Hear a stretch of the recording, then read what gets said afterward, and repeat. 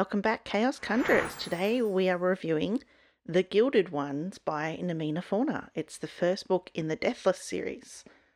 So, as always, I'm going to start off with the non-spoiler review, and then I'll give a clear warning before I start talking about some spoiler sections of the book. But to begin, at the very beginning, I will read the synopsis. 16-year-old Dika lives in fear and anticipation of the blood ceremony that will determine whether she will become a member of her village. Already different from everyone else because of her unnatural intuition, Dika prays for red blood so she can finally feel like she belongs. But on the day of the ceremony, her blood runs gold, the colour of impurity. Dika knows she will face a consequence worse than death. Then, a mysterious woman comes to her with a choice: stay in the village and submit to her fate, or leave to fight for the Emperor and an army of girls just like her. They are called Alakai, near immortals with rare gifts, and they are the only ones who can stop the Empire's greatest threat. Knowing the dangers that lie ahead, yet yearning for acceptance, Dika decides to leave the only life she's ever known. But as she journeys to the capital to train for the biggest battle of her life, she will discover the great walled city holds many surprises. Nothing and no one are quite what they seem to be, not even Dika herself. I am going to give a trigger warning for this book. There is rape and trauma and abuse, just so that you're aware. The rape happens off screen, so to speak. But however, just be aware that even though this is a YA, it touches on some really dark topics. So this novel touches a lot on interesting topics, such as racism and xenophobia and misogyny, abuse, trauma. And I saw an interview with the author, Namina Fauna, and she said that The Gilded Ones is loosely based on her experiences growing up in Sierra Leone, in West Africa during the Civil War. And I think you can really feel that while reading the book. She does a great job at representing the ill treatment so many women, particularly young women, face. I know this is set in a fantasy world, but you can kind of feel that the person who's written the trauma that is in this book is speaking from real life experience. It's very, it touches you. It's really moving, and that's something I really enjoyed about this book. That's actually why sometimes I hesitate to say that this is YA, because it does have a very YA feel, but there is a lot of stuff in this book that I probably wouldn't want. I don't know, it's not really appropriate for younger teenagers. Older teenagers, yes, but people closer to that 13, 14 mark, it might be a little bit too much for them. I don't know, it's been so long since I was that age that it's hard to really for me to judge anymore. But yeah, there is a lot of heavy topics in this book. I found Fauna's world building interesting and unique, which is always a huge plus. I would have liked a little bit more of it. She could have painted out the details just a bit more for me, but what she did give me I really enjoyed, and I found that there was a little too much telling and not enough showing for me in this book as well. There was a lot of explanation where maybe she could have shown it more than told me directly as a reader. I enjoyed the fact that even though there are a lot of young girls in the cast of characters, there's no stereotypical mean girl characters. I find that really annoying in a lot of YA novels, particularly because it's a stereotype of girls. The girls, for the most part, were very supportive and likable, and I think that I think that's more my experience growing up as a young teenage girl, that, yeah, there will be people that you meet that aren't nice to you, obviously. The world isn't all rainbows and roses, but typically when there's large groups of girls together, I find that we tend to be fairly supportive of one another. So I liked that this book went with that rather than the pack mentality of mean girls versus nice girls that it's kind of a trope that I'm over. So I'm glad that Namina Namina Fauna really stayed away from that. I really enjoyed the strong bonds formed between many of the characters, and that they were built on respect and understanding. However, I would have enjoyed seeing a bit more character development of the other characters outside of Dika. I really enjoy Dika, but a lot of the character development is done on her and with her in mind. And I feel like I would have connected more with some of the other characters. Characters such as Brita, if I knew more about their own personal desires and motivations.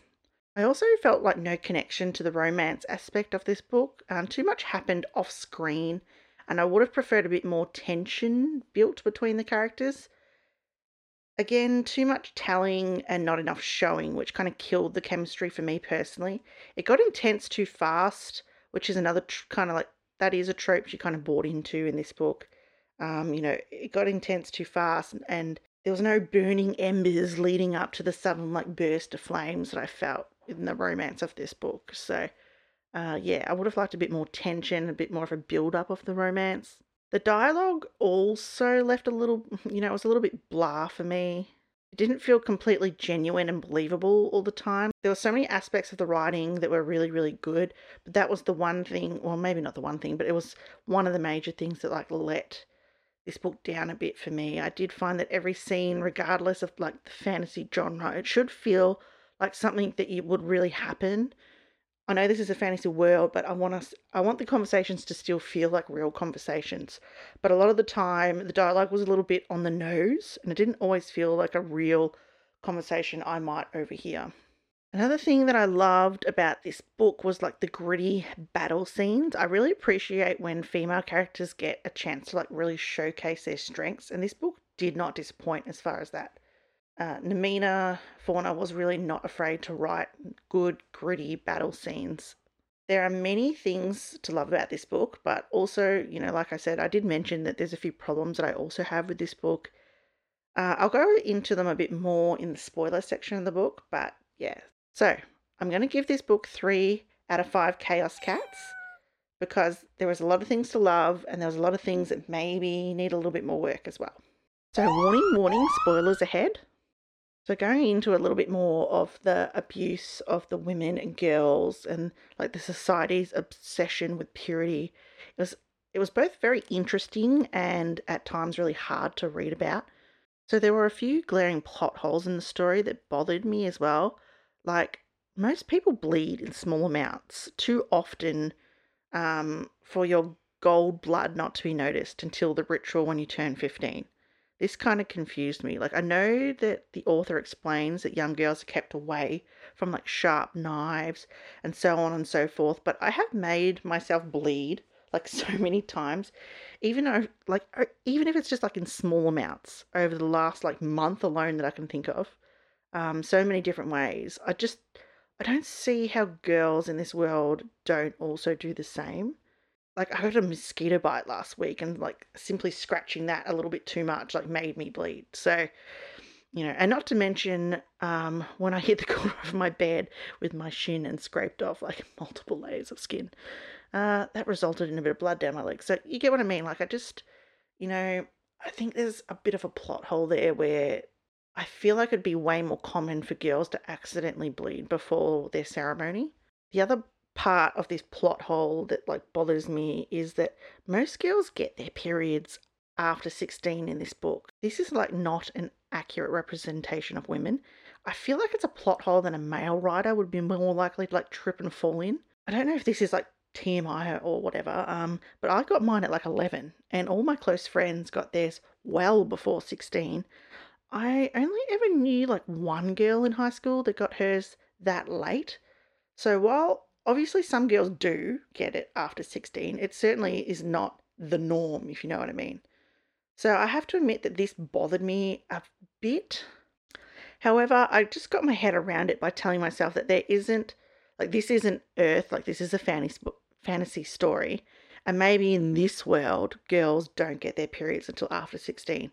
I just find it, especially because this is aimed at like a more teenage audience, I felt that the author probably should have, even though this is fantasy, maybe should have done this in a way that is representative of young girls. So that was a weird one for me.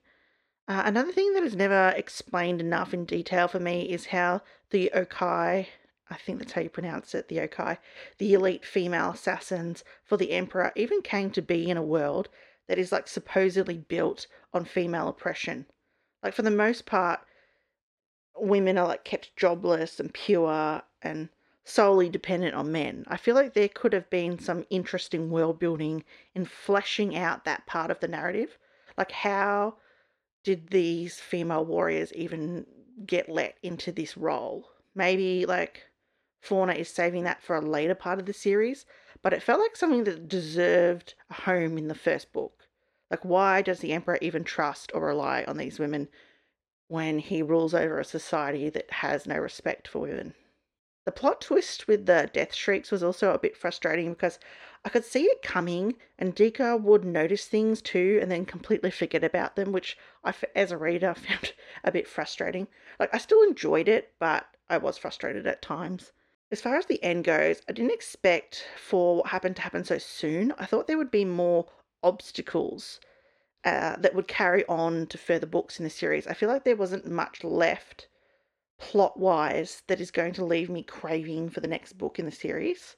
Like, you don't always have to end on a cliffhanger, but at the same time, I felt like they wrapped up a lot of the things that were mentioned in this book. Like, in the end, I felt like this book had a lot of potential, but also a lot of problems. That's why I've kind of given it a middle of the road rating with 3 out of 5 Chaos Cats. The victim to Victor like character arc really helped pull this book from like a 2 to a 3 Chaos Cats rating for me, because there was so much to enjoy. I really did enjoy the main character, and I did enjoy this new world. Like I said, I would have liked it a little bit more fleshed out, and there's a few plot holes that I would have liked resolved better. But overall, this is a really good read, especially for a younger audience. Like I said, I feel like I'm kind of growing beyond the YA aspect of my life. I've always enjoyed reading YA, but I've noticed in the last year or so, I'm not enjoying it as much as I used to. So this book, in many ways, is kind of a case of it's just not for me. But there was also a few plot holes and things that I think a more mature audience is going to spot really quickly, if you know what I mean. So it's a good read. I probably recommend it more for new adults and teenagers, but do be aware that there is some dark elements of this book that might not be appropriate for young teenagers. Yeah, so there we go. So, Chaos Conjurers, keep conquering that chaos.